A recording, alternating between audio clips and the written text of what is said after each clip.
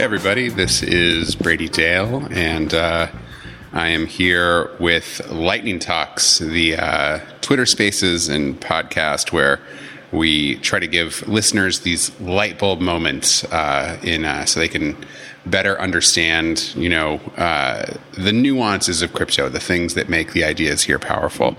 I like to start these off with a little bit of an idea, so I'm going to go ahead and do that. I did have a motion I wanted to talk about this time, one that I think is kind of interesting and notable in the crypto space, and that's the idea of loyalty. I was writing about how someone uses a protocol like MakerDAO to increase their holdings in something that they want. The easiest example is ETH. MakerDAO started as a way that people could stake their ETH and then create DAI to borrow against it, right?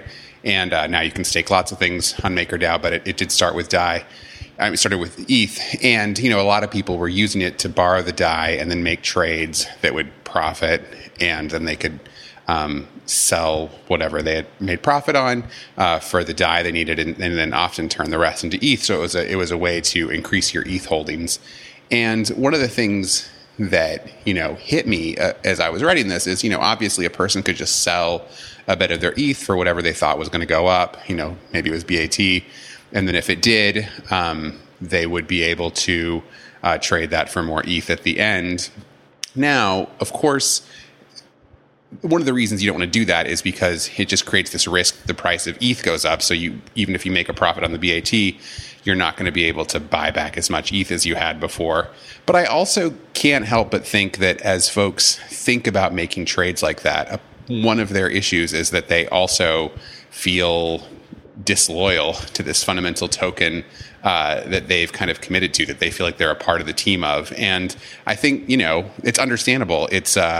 But it's one of those funny nuances of the crypto universe that I don't know that we think as openly about as we should. That there's this idea that you're loyal to these digital objects that that represent a sort of team membership for you. So loyalty to me is kind of a funny and powerful emotion in this space, and one that isn't articulated as much as it could be. And we're going to talk here in a second with Julia Rosenberg of Orca protocol, and I told her I was going to do one of these little babble sessions beforehand, and they don't ever normally really relate to what we're talking about. But as I'm saying this out loud, I feel like maybe there are some themes that will come back to it that relate to some of the things I know that Julia is working on. So let me go ahead and bring Julia in here. I'll introduce her a little bit first. So she's a co-founder of the Orca protocol. I just listened to a podcast that she was on where she talked about kind of the origin story here. We'll unpack some of that with her. But, she has a technical co-founder too who's helping her put it all together.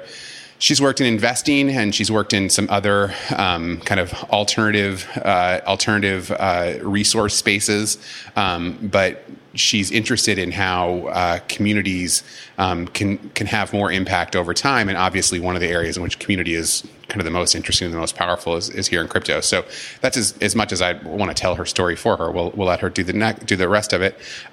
Just as a quick reminder to folks before as I start to bring Julia up, I am recording this as I do now. It's a part of the Spacecast podcast network, so that should go up tomorrow. So we will let folks come up and ask questions in a little bit or make comments, whatever, join the conversation. Just keep in mind you are being recorded if you do that. So, and that'll go on the podcast later. So, but we'd love to have you join us. Okay, so let's bring Julia on now. I'm going to warn you, Julia, so you're listening. This is probably going to be a little bit weird. It always takes a second for it to work. So don't expect it to kick right in, but I have added you. Hey, welcome. How's it going? Thanks so much for having me. It's my pleasure. Thank you for agreeing to do this and for being here. How are you tonight? I'm so excited. I've loved all the build up to this. The herding the cats meme of my Twitter Spaces, I am thrilled about. All right, cool. Well, fantastic. I'm glad that worked. I wasn't really sure if when I picked that, if it would really be a true metaphor, but I figured, whatever, even if it wasn't, that would be a topic to talk about. So I'm glad you dug it, though. Okay. Oh, no, it resonated very well with me. Okay, cool. Well, so I want to get into the specifics of Orca and kind of your backstory and stuff, but I figured let's start in a sort of more random space. I was going through the Orca tweets today, and I just shared this one up here that you posted, or someone from your team posted on the Orca channel, and it's sort of an image of like Atlas with the Discord symbol as his face, and it says decentralized governance. So this one really struck me because I've got to be honest, Julia, like. I hate Discord so much. Like, it's like my least favorite part of this job when I need to like go dig into Discord servers to figure something out. Sell me on Discord. What am I missing? Why is this really a great place to hang out? I honestly don't know if I'm the person to sell Discord. So John, my co-founder, is the meme master. So that was his meme. I think it was more of like a joke that a lot of like the DAOs that we see today is just like, and all of the activity that happens there is happening on Discord, which I don't really think we give enough credit to. And like a lot of the participation and, all of this like soft coordination and amazing engagement that like we talk about in this theoretical sense is actually just like a bunch of people in a Discord, like totally, do it like adding emojis to comments, like just like randomly jamming. It's so impenetrable, especially if you're not in it all the time. If you just like know something is going on and you're trying to like come in and figure it out, which is always why I'm there. I'm not in any of them constantly. And it's just like, I'm just like, oh my God, none of this makes any sense. I'm dying. Yeah. But also like, it totally makes sense that you secretly hate it because it's like, and I mean, this is a big part of like our origin story is just kind of like thinking about these spaces and like the more people you add to these groups, whether it be like a Discord group or a decentralized organization, the more like fractionalized and diluted and noisy it can become. Like we've all joined a Discord with the hope and promise of like revolutionary connection that like all this amazing engagement is going to happen and we're going to like really figure out how we can like help this decentralized organization. And that's not often the case. Brian Flynn has made many great tweets about this of like, Linda shows up to the Discord and she's like, how can I help? And people send a list of things that she can do. And then 3 weeks later, how can I help? And it's like this repetitive cycle of things just getting kind of like lost in the void within these soft coordination tools. Yeah, totally. Well, there's a ton I could say jumping off of that, but you were kind of hinting to this here, and the podcast I listened to you on just before this was on the Armada DAO, and that was an interesting conversation that gave me a lot of food for thought. But you just sort of hinted to this now, and this is going to be my first question anyway. Every startup, they have an origin story, they have a problem they think they can solve. Maybe you could give us, you guys' version of that origin story. Yeah. So I think, again, it really ties back to like the ideology that John and I came to Orca is really just how people organize. I spent some time in consumer social. John spent some time in sort of like enterprise institutions. And we both were very frustrated with kind of the systems that we were seeing. In consumer social, I became frustrated with this Discord problem I just kind of explained, obviously in a much larger way, beyond just Discord, of like, as these communities grow, the more fractionalized and diluted that they become. And it's really hard to capture value there. But that's really like the main driving mechanism in Web2 platforms. It's like really the only growth trajectory available is the game of the masses. So communities are just constantly pushed in that direction when it's not necessarily like the most sustainable path for them. Yeah, my funny recent example of this is I'm not a big Reddit guy, but I am semi-regular in a Reddit that I won't tell you what it is, but it's a snarky space, and they recently sort of cleaved off a like private version, and it was just because they're like, it's based on a podcast, and the podcast has gotten too popular, and they're like, the main Discord sucks now. Like, you know, they only invited, like, you know, and just like that's always what happens. Right, yeah. So, and then it's like one day they will create a private group of the private group, and it will continue to like Russian doll. Mm-hmm. It's probably already happened. Yeah, maybe you're just not invited. Yeah, I probably am not. Yeah, I was excited about it because I'm new to this whole world. And I was just like, yes, I got into the private group. Amazing. No, that's like a huge bump. Yeah. But yeah, like that's the exact problem that I just kept getting stuck on. So I sort of talked with John about this, and John had similar frustrations being in kind of like the corporate, world, and seeing the failures, like the governance failures that happen there too. Kind of the more people you add to a project, the more clunky and inefficient it can become. Mm-hmm. So it's really like, if you just look at it from like a human next to human perspective, it's like the same thing happening. And just like, as we add more people, we like slowly degrade our ability for self-organization and like effective communication and coordination. So that was like the big problem statement that we were kind of faced with when we like kind of started working on Orca. There was, my background, this is a little random, but before I was a journalist, I was, a community organizer in a variety of settings. And I liked this other meme that's here that, the superhero, I posted at the top. It's like organized or decentralized. And, I was always a big proponent when I was organizing these, analog inhuman groups. People would get frustrated as they kind of started to have some success, that there would always just be like certain things that would be surprises and there would just be chaos. And I was just always of the mindset that like, look, we just like, we want to grow. We just have to accept the chaos. But that was very hard for a lot of people to accept. I was just like, look, just, there will be randomness. Oh, well, totally. But that was hard for folks. And now you do it on the internet, and you don't even have like human relationships controlling it, and it gets even crazier. Totally. And I think it's like, that's just a natural progression of everything. Like, obviously, as a business scales, it needs more people to answer phones and create new initiatives. And like, it will not always be that like perfect, core group of 10 people. Like, scaling is a necessary part of it, whether it be in communities, corporations, or whatever. It's just like making sure that we have the right rails for collaboration and communication that I think is so important. Yeah. I really dug it when you talked about that and are talking about it now, this whole idea that things can get too big to be good. And yet they are, sometimes they're too big to be good anymore.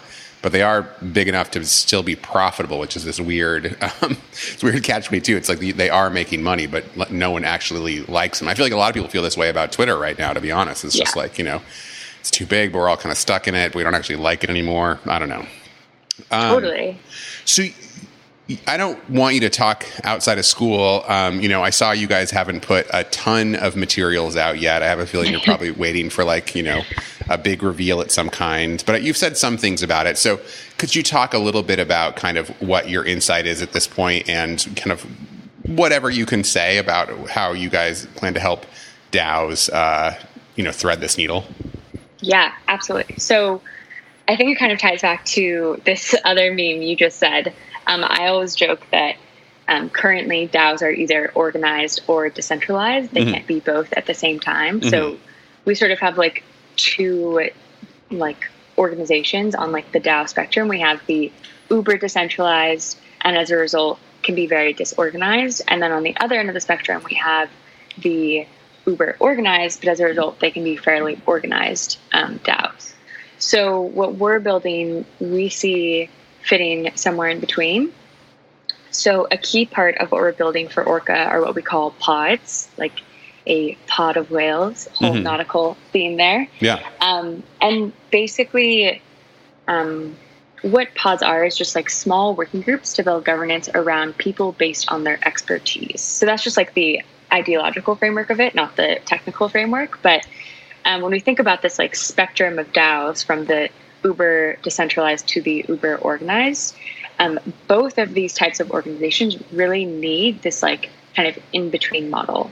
The extremely decentralized organizations, but fairly disorganized, need some like basic organizational infrastructure to better kind of like harden some of the roles and responsibilities within their organization and really create those sort of like silos for things to function a little bit more effectively. And then on the other side of the spectrum, the sort of centralized and organized DAOs, they need to start expanding their organization out.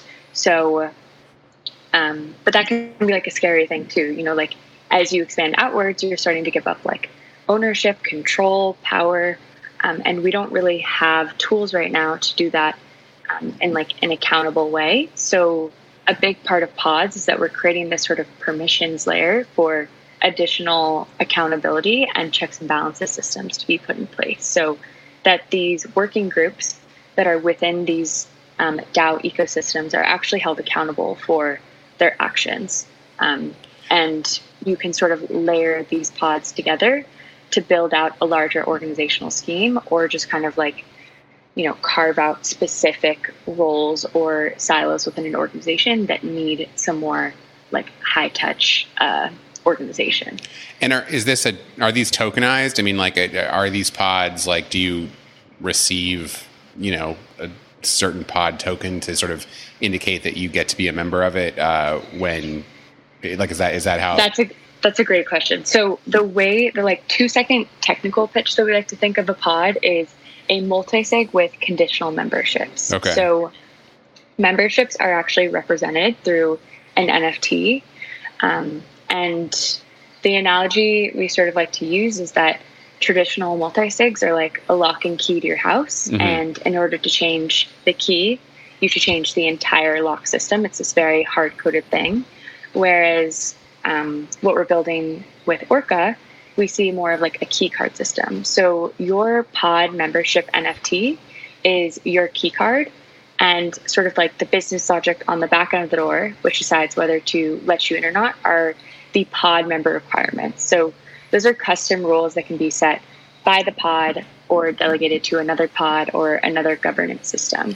And you guys are using ERC 1155 for that, right? Yes, we are. I saw that. That's interesting. What is it that 1155 gets you that 721 doesn't? This is deep. Sorry, let me just back up really quickly, just in case people who are not deep in here know what we're talking about. But just like the original standard for NFTs, everyone's heard this whole NFT concept tossed around recently, was this ERC 721. And then I know 1155 came along later, and that allowed for a little bit more of a mix of fungibility and non-fungibility in ways that I've understood at times, but can never remember after I've, you know, not read about it for like a week or so. But do you have a handle on what 1155 offered that is why you guys chose it? Yeah, so an ERC 1155 NFT is a fungible, non-fungible token. So it is a non-transferable NFT. So, I mean, it's a transferable, non-transferable NFT. So basically, someone couldn't, like, let's say I'm a member of a pod, I wouldn't be able to go sell my NFT, you know, on my own and basically like sell access to this pod. Right. But the pod as a collective can transfer ownership of this NFT. So the smart contract controls where it lives, not the... yes. Yeah. Okay, cool. Exactly. Yeah, I mean, it makes sense why that would be useful for you guys' structure. Whereas 721, I think, just kind of can bounce around to however anybody wants to bounce it around. Right. Okay, cool. Great. Yeah. Okay, so you guys are kind of... the idea of Orca is kind of creating a technical infrastructure for sort of like subcommittees and stuff, right? I mean, is that sort of a simple way of saying it? Yeah, exactly. Okay, cool. And I mean, are there additional, and it's still kind of like voting and that kind of thing within those subcommittees? I assume that's all kind of flexible, or what's the idea there? Yeah, so we have like so I guess like as an overview too, what we're building and like our goal with Orca is to create like very unopinionated governance primitive in the space. So we really want to make sure that we're like staying very far away from like kind of the traditional DAO implementations in creating sort of these opinionated end-to-end stacks. So the pod itself is extremely flexible and modular. So I can throw out like a bunch of examples of how a pod could be implemented and different structures that could be set up, but they're really just examples, and they're not at all required of an organization that would use a pod-like system. So you sort of brought up like a subcommittee system, and I think that is definitely something we're working towards. I always use Yearn as an example because Chaki Pteryx and Gabe Shapiro wrote an amazing proposal on Yearn Governance 2.0 sort of reorg. And what they proposed with that is basically breaking up the Yearn ecosystem into what they're calling Y teams. So very similar to kind of what I already described with pods, is that they identified like certain responsibilities within an org that they felt needed more like high touch, decision making. So they have Y team, like the budget Y team, the ops Y team, the dev Y team, all of these things. So that basically they could use a pod-like system for that. And in that, they would be able to delegate, the rule-making abilities of pod to, let's say, their, main multi-sig, or to the community at large, so that the community could vote on who's actually elected and held responsible for the actions taking place on each of these committees. BP added more than $70 billion to the U.S. economy in 2022. Investments like acquiring America's largest biogas producer, Archaea Energy, and starting up new infrastructure in the Gulf of Mexico. It's and, not or. See what doing both means for energy nationwide at bp.com/investing in America.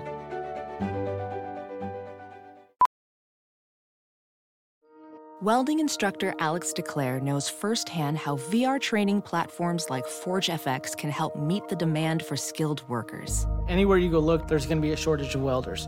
VR training can help welding students learn the skills they need to begin and advance in their career. The beauty of virtual reality is it simulates that exact muscle memory that they need.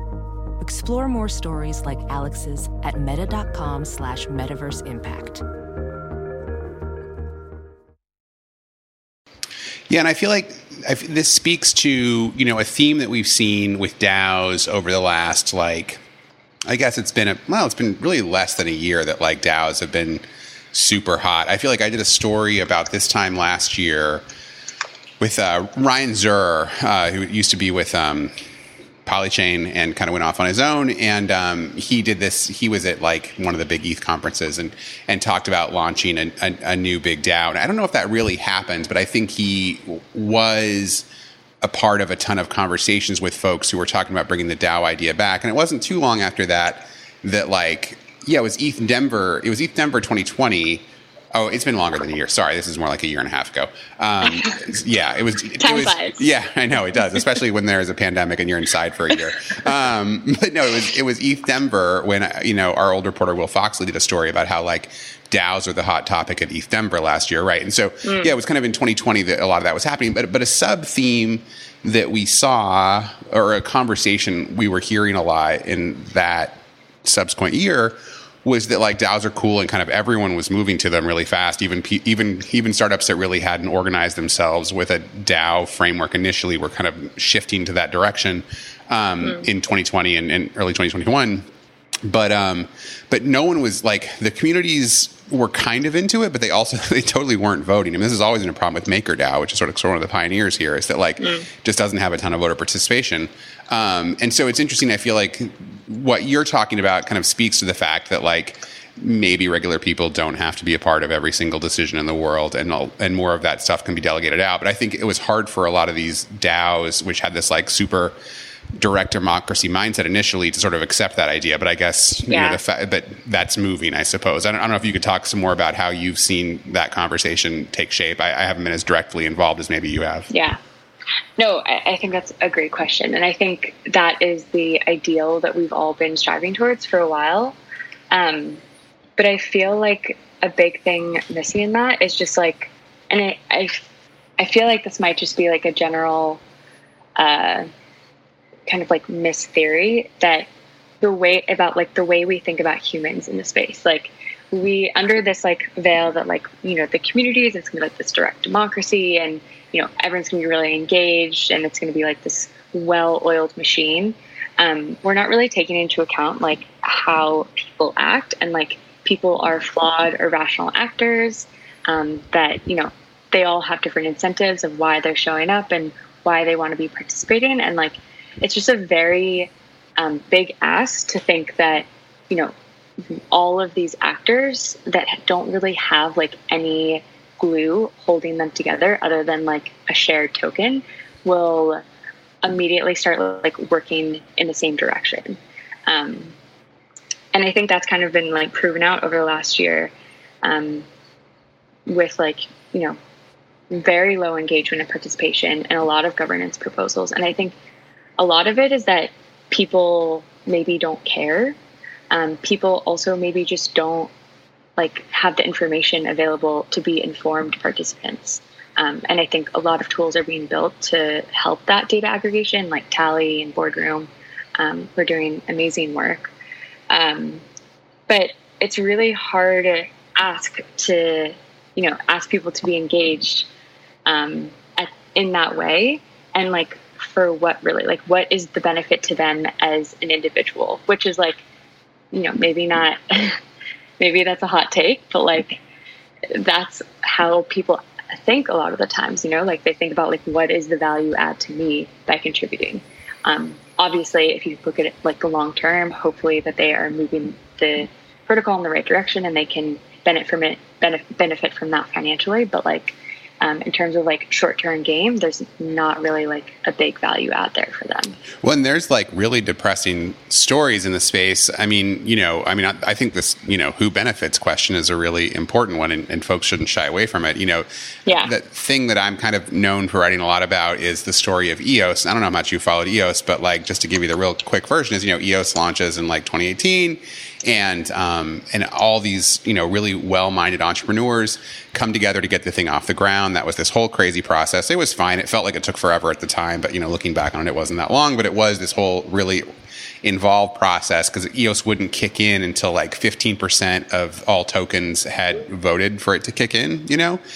And that took a long time for that to happen. But what was kind of depressing is all these people who'd done all the work to get it off the ground, you know, they had this really high-minded idea that like them doing all that work and doing a good job getting it going and, you know, running these things on really good servers and stuff like that, and that people would be impressed by that, and then they would get one of the block producer roles, and then their plan was to like drive most of the, you know, you get a lot of money being a block producer, and they would put most of that money into development and creating like apps and other startups and stuff that would run on EOS, giving it a stronger economy. But like what ended up happening was, you know, they got it off the ground, and almost immediately the big bag holders, you know, they hadn't done anything to get it going, but they just came in, rolled up, and like, you know, voted themselves in to be block producers, and then told everyone else that if you vote for us, we'll just give you a cut of our earnings in fresh EOS tokens.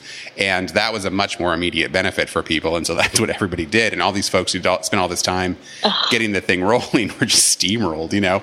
That's so sad. And it was just this, you know, short-term benefit over long-term benefit. So, totally was. So folks have to be honest about that stuff. Totally. And I think like that's a big part of it too, is like we have to like formalize some of these contributions to the space. Like just having these like really benevolent actors like contributing their time and energy and all of these things without like any sort of like formalization of what that role is within the organization or any like direct compensation is like a tragic event. Like that's something that I think massively needs to be worked on in the space, especially when we just think about like the future of work. And I know that's like a really big topic that's kind of like escalating as DAOs heat up, is like that we can change how people contribute to projects and organizations as a result of these DAO frameworks. Is compensation a part of the Orca protocol plan? So we're not building anything directly tied to it, but I think the way that we think of it is, you know, you being part of a pod of maybe 8 other people, you have a very clear idea of like who is participating and how they should be compensated. Whereas I think that question is much more difficult when you are a part of thousands of people. And I think we've seen like some early implementations of like merit-based compensation tools like Coordinate. Yeah.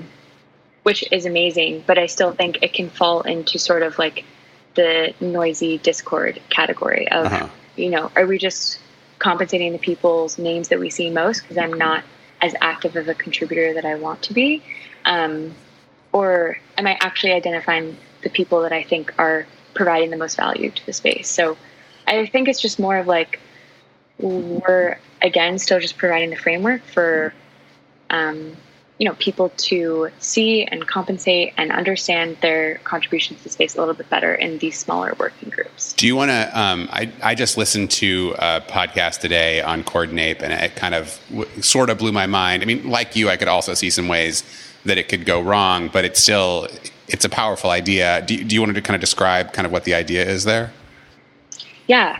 No, I mean, it's a really powerful tool and I'm really excited about it.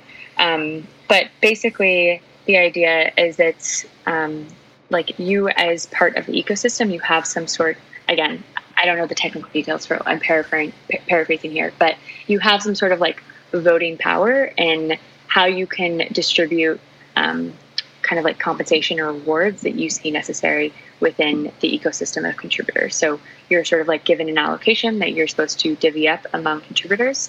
And it's really kind of like this shared ecosystem compensation strategy. So there's no like one person deciding who is, how everyone's getting paid. It's like a group consensus. Yeah. And the thing that I thought was neat when I was listening to it was Trachioteryx and probably that guy you said before, I can't remember, but another fellow from the Year in World. Yeah, probably. I can't remember. Whoever like had the core idea of Coordinate.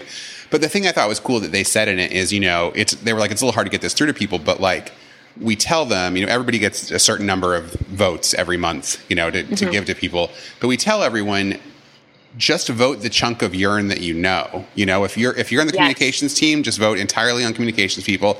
It's okay if everyone does that; it'll all work out. And they're like, and we find that is kind of the case. It's like if there's a lot of people involved in a lot of things, if you just vote the chunk of the ecosystem that you don't try to like think of the entire world, it does kind of all work out. And I was like, that is a pretty compelling idea, Totally. Yeah. And I mean, that's why like I love the Urine team and like Track so much, and that they're actually encouraging that, like only participate, like part of your total potential engagement. And like, what if we applied that to governance too, of like only participate like where you feel like you have the expertise to actually engage in this. Mm-hmm, mm-hmm, yeah. Yeah. And so this kind of speaks to something that you said on the Armada DAO podcast that I was hoping you could unpack a little bit more.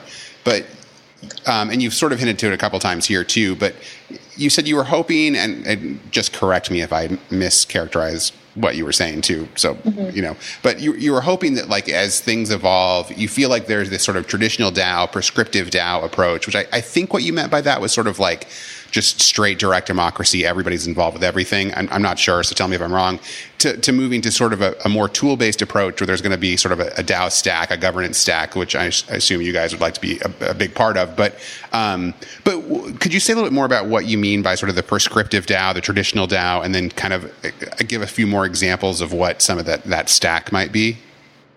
Yeah, so I think I mean more of like some of the kind of like traditional legacy DAO implementations that we've seen. I think that a lot of organizations right now, and like I think that's a big part of like the DAO narrative picking up, is like a lot of these DAOs are reaching pain points.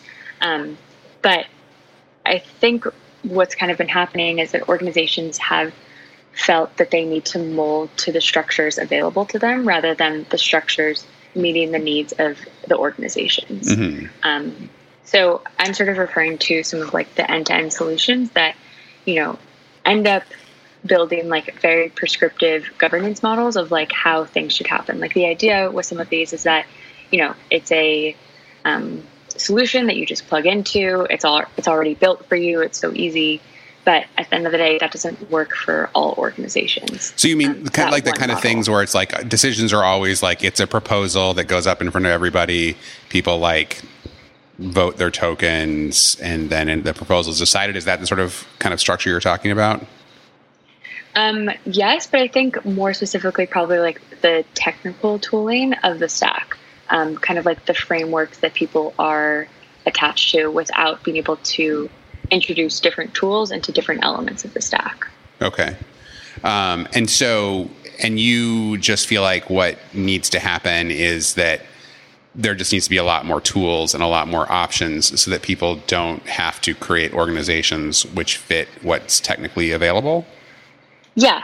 Yes. I would say that summarizes it well. Okay.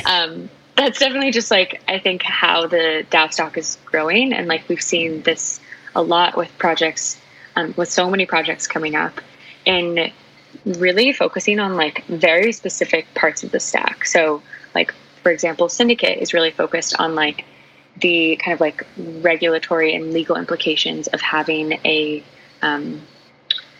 DAO fund on chain and like how they can solve that specific element of the stack, not create the full end-to-end solution for, these DAO funds. Like they have definitely identified the need to introduce other tooling into these mechanisms that they're building. Mm-hmm, mm-hmm. I think like Coordinate is another great example of that. Like they are focused on a very, very specific part of the stack of like just the compensation element, not tying it into all of these other parts of governance, kind of like formats. Mm-hmm. Does that make a little more sense? Yeah, no, totally. So, and it also makes, there's a couple of questions I meant to ask you earlier that I'm just going to shift back 2 years. Sorry if this is a weird order, but no. I was curious, I sort of spoke to this a second ago, but what's your take on why everyone's moving to DAOs so quickly, right? In the last year, like why are DAOs taking off in such a big way? That's a good question. I think people are really attracted to what the DAO framework can potentially enable and having this open, I think if you just like look at what the alternative is, which is like spinning up a legal corporation and creating, this very formal agreement, that's like a very daunting task. So even like very light ideas of like, hey, my friends and I just like want to buy NFTs together, like super casual, creating like a legal entity for that is like a very big ask. So I think people have been attracted to it and just like the ease of it and kind of like the flexibility and simplicity around like a DAO framework, that it doesn't have to be like this extremely kind of like thought out, centralized, heavy lift thing, that it can be, there's much like easier tools available. I think those tools are still developing, so I don't actually think it's that easy for people to spin up the DAO yet, but I think that might just be like the theory of why people are really attracted to the DAO. VR training platforms, like the one developed by Fundamental VR and Orbis International, are helping surgeons train over and over before operating on real patients. As you practice each skill, the muscle memory starts to develop. Learn more at meta.com/metaverseimpact. There's something kind of wildly punk rock about the whole DAO thing. I mean, if I'm not, I could be wrong about this, and I could see them not wanting to be super open about it, but I think I'm right in saying that, like, as far as the governments of the world are concerned, like, Yearn doesn't exist. Like, I don't think it has any legal existence. And yeah, right. Which is like wild when you think of the fact that it's got like $5 billion under management. It makes, it made $5 million last quarter. It's probably already beat that this quarter. It's a big operation. A lot of people make their entire living off of it, and very nice livings, I think. And it doesn't exist in the eyes of the law. I mean, that's just nuts, I don't mean nuts in a bad way. It's just like, it's mind-blowing. that's another big reason why people decentralize and spin up DAOs is, and I don't think a lot of like the current wave of some of these more like social DAOs understand is like a big reason why these big organizations decentralize is actually decentralizing risk and, you know, legal risk. And that's like a big part of it. Mm-hmm. Yeah. I mean, that is kind of what I think has been, in all honesty, the big driver of DAOs is just that folks have realized they're hard to go after. And so that's helpful for this. Really? You think that's the like biggest driving force? I do, but I mean, I could be wrong. I mean, I'm not building DAOs, you know, so I don't know, but that is sort of what I think it is. You know, it's this progressive decentralization thing has become an idea that folks have believed is a path to their protocol existing. And so they're like, yeah, let's progressively decentralize. We can probably still do fine if we do that. So that's sort of what I think it is. But I completely agree for like the protocols that are wanting to decentralize and like rapidly move towards that. I completely agree. I do think though, like a big part of this wave of DAOs there's been like a big social element to it. Like the amount of requests I get every day of people wanting to like run by their DAO concept to me is like crazy. Of just, you know, like investing in NFTs to like social impact DAOs to like whatever it is. So I think that's more the wave that I was talking about. Okay. No, and I think there is a ton of that too, right? Like, I mean, what's the thing that like Leighton and Mariano did, the Pleaser DAO, which is just kind of like, it's just like 6 Ethereum OGs buying NFTs, you know, and it's just their way of doing it together, which is, it's so cool that they did that. So yeah, I think we're going to see a lot of other applications of this approach open up, and I think probably you're seeing it probably more directly all the time than I am. But I guess I think the big initial push that happened is it does relate to this legal thing, but it's gonna do a lot more stuff. Absolutely.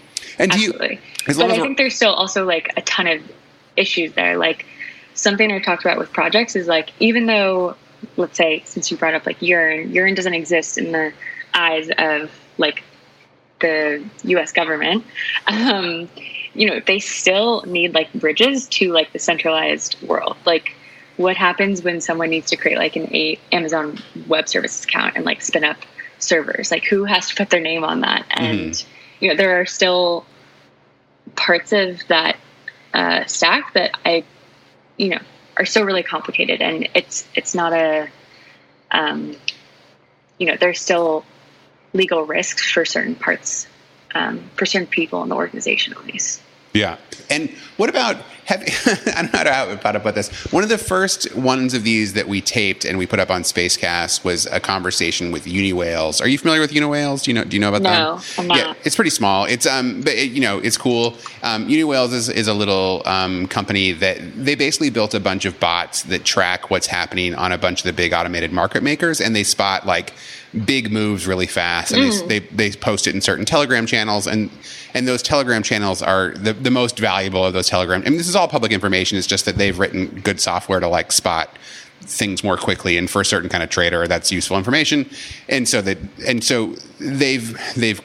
gated those Telegram channels with tokens, so you can't get into them unless you have, you know, their tokens, you know, and so.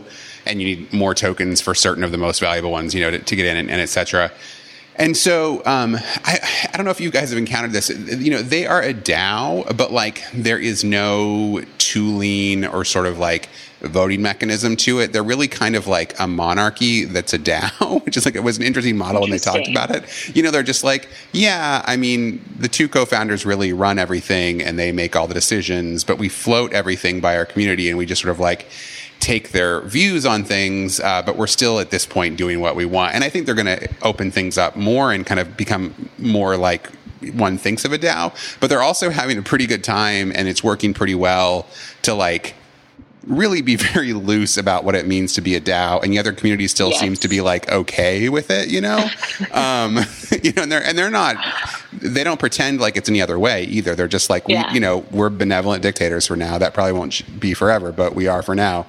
And I don't know, have you encountered that kind of approach before? Yes. I mean, I think in general, like the DAO definition has, or like what is considered a DAO has been stretched so far and wide, especially in the last year. So I don't really like whenever someone asks me like, what is a DAO? I have a hard time answering that because like it's taken so many different shapes and forms in, the last bit of time. And I think it's more of like what makes a DAO is like the systems and toolings that they implement in order to like truly decentralize their organization. So like, I think it's really common to see like, different shapes and sizes of like how these DAOs actually stack up. I think it's very common. Mm-hmm. And do you have any concern about that kind of approach? I mean, do you think that sort of like sets the stage for a community that won't be as strong later? Or do you think that kind of approach is totally fine? Again, I kind of think like going back to like the spectrum I sort of laid out at the beginning, I think that just sort of falls under like an extremely organized but fairly centralized DAO. Mm-hmm. I'm sure they will have like implications of that, of like, their community becoming frustrated that they don't actually get to participate in the happenings of that organization or protocol. But yeah, I'm sure like a big part of it is that these two co-founders like don't really understand or have the tools to give up power, ownership, control in the way that they probably want to. Mm-hmm.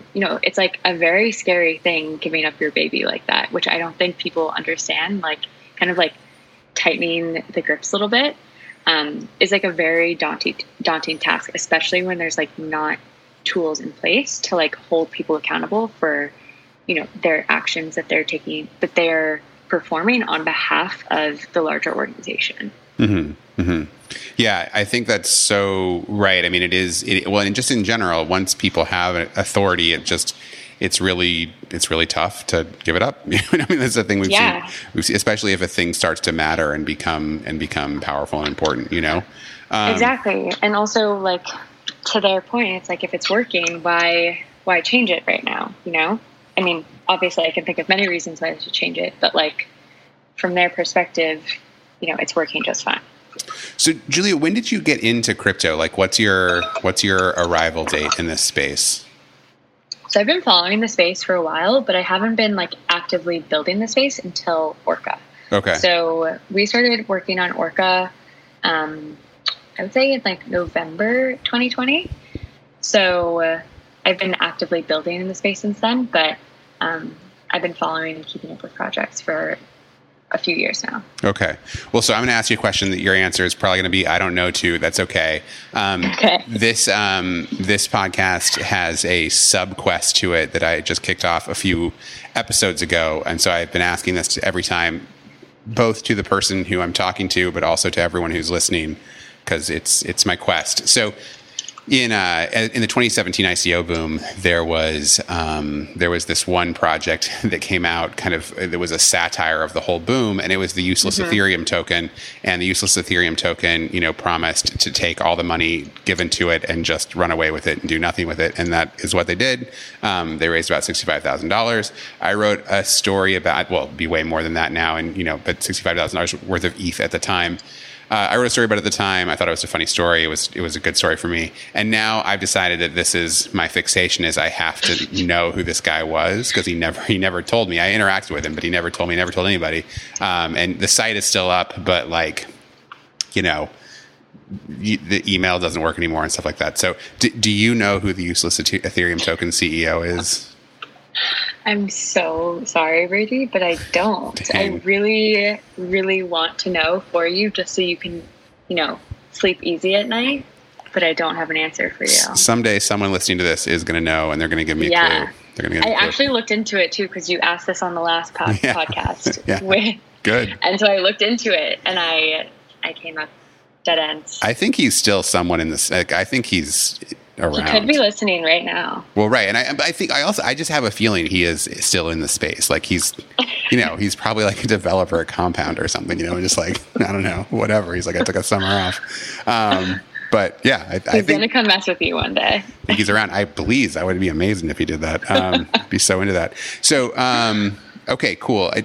it doesn't seem like anyone wants to come up right now. That's fine. Just one last question, I guess, then.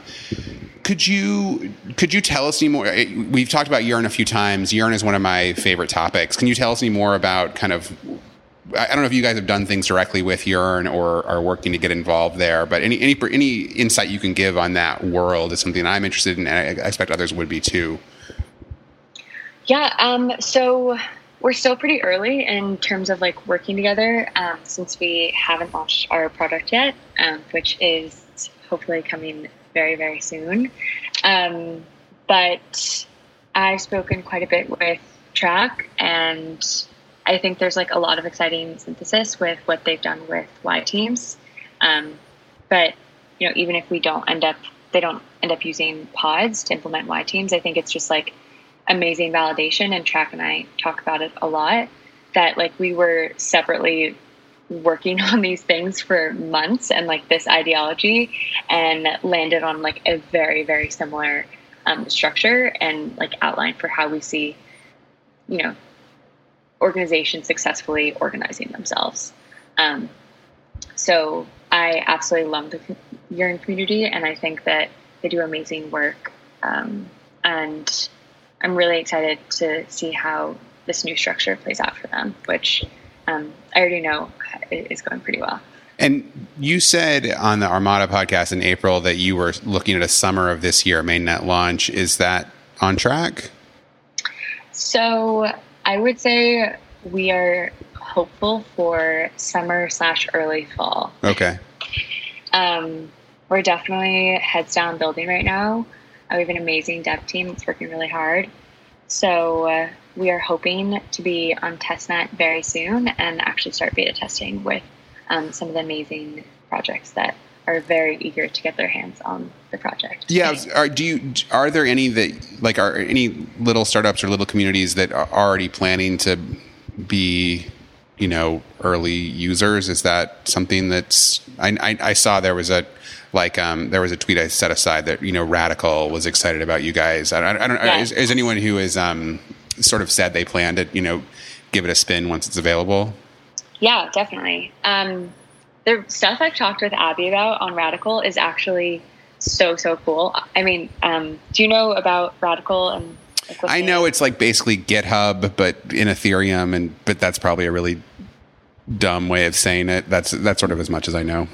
Yeah, so it's basically that, obviously if you're a developer, GitHub is still the one that owns and controls your code, despite your, account being on the GitHub repo. Mm-hmm. And Radical provides, I really hope I do this justice, but Radical is basically like a decentralized GitHub. So you as the contributor actually like owns and controls your own code, which is a really, really powerful thing. And I think a lot of projects in the space are really excited about in terms of actually having that sort of like true ownership and moving away from, being dependent on like these centralized entities as much as possible. But Radical is announcing very soon and launching very soon Radical orgs. So basically teams of developers can now work on shared repos and projects and code and all the things. And we've just had like amazing conversations about what we sort of call like developer pods, so that you can spin up, these Radical orgs within the pod framework. And that you, again, can have like this flexible kind of like membership system to code bases. So again, let's use the Yearn example. Let's say that Yearn has a developer pod, and it's the developer pod itself that like owns the code. Contributors leave and join all the time. So you can kind of have this like flexible framework of contributors coming on and leaving the developer pod without Yearn ever like losing ownership and control of that code. Cool. And so you guys feel like you might be able to plug into that later on as things develop. Yeah, I think it's something we're really excited about. And that's like a missing part of what we're doing with Orca, which again, like kind of points to, everyone's taking on a different part of the stack is like, we're not actually figuring out like how those roles and responsibilities are actually captured. And like what Radical is doing makes that a very real possibility for developers, that they're connecting the dots of like, okay, this like developer pod says it's a developer pod. It says it's supposed to be working on developer, but like what is actually connecting it to that? And that's what Radical makes possible. So it's a really, really exciting potential framework that we're excited to build with Radical. Cool. For folks who are listening and folks who tune in on the podcast later, this show goes up roughly every Tuesday and Thursday at 9 p.m., though it's Wednesday night right now, so obviously that's loose.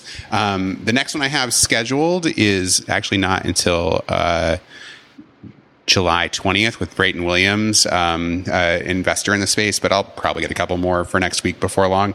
So they'll probably still happen next week. I just don't know what they are right now. But thanks everyone for being here. Definitely check out the podcast taping if you missed any of this. And also there's a bunch of other episodes of Lightbulb Talks on there, and also other great conversations about technology, things like social media and, you know, how tech is growing and all kinds of other stuff. So Spacecast Pod is a good place for all of these live conversations. Thanks to all the folks who are here. Thanks a ton to Julia for being here. And I will talk to you all again next week. Have a great one. Thanks so much, Brady. Peace.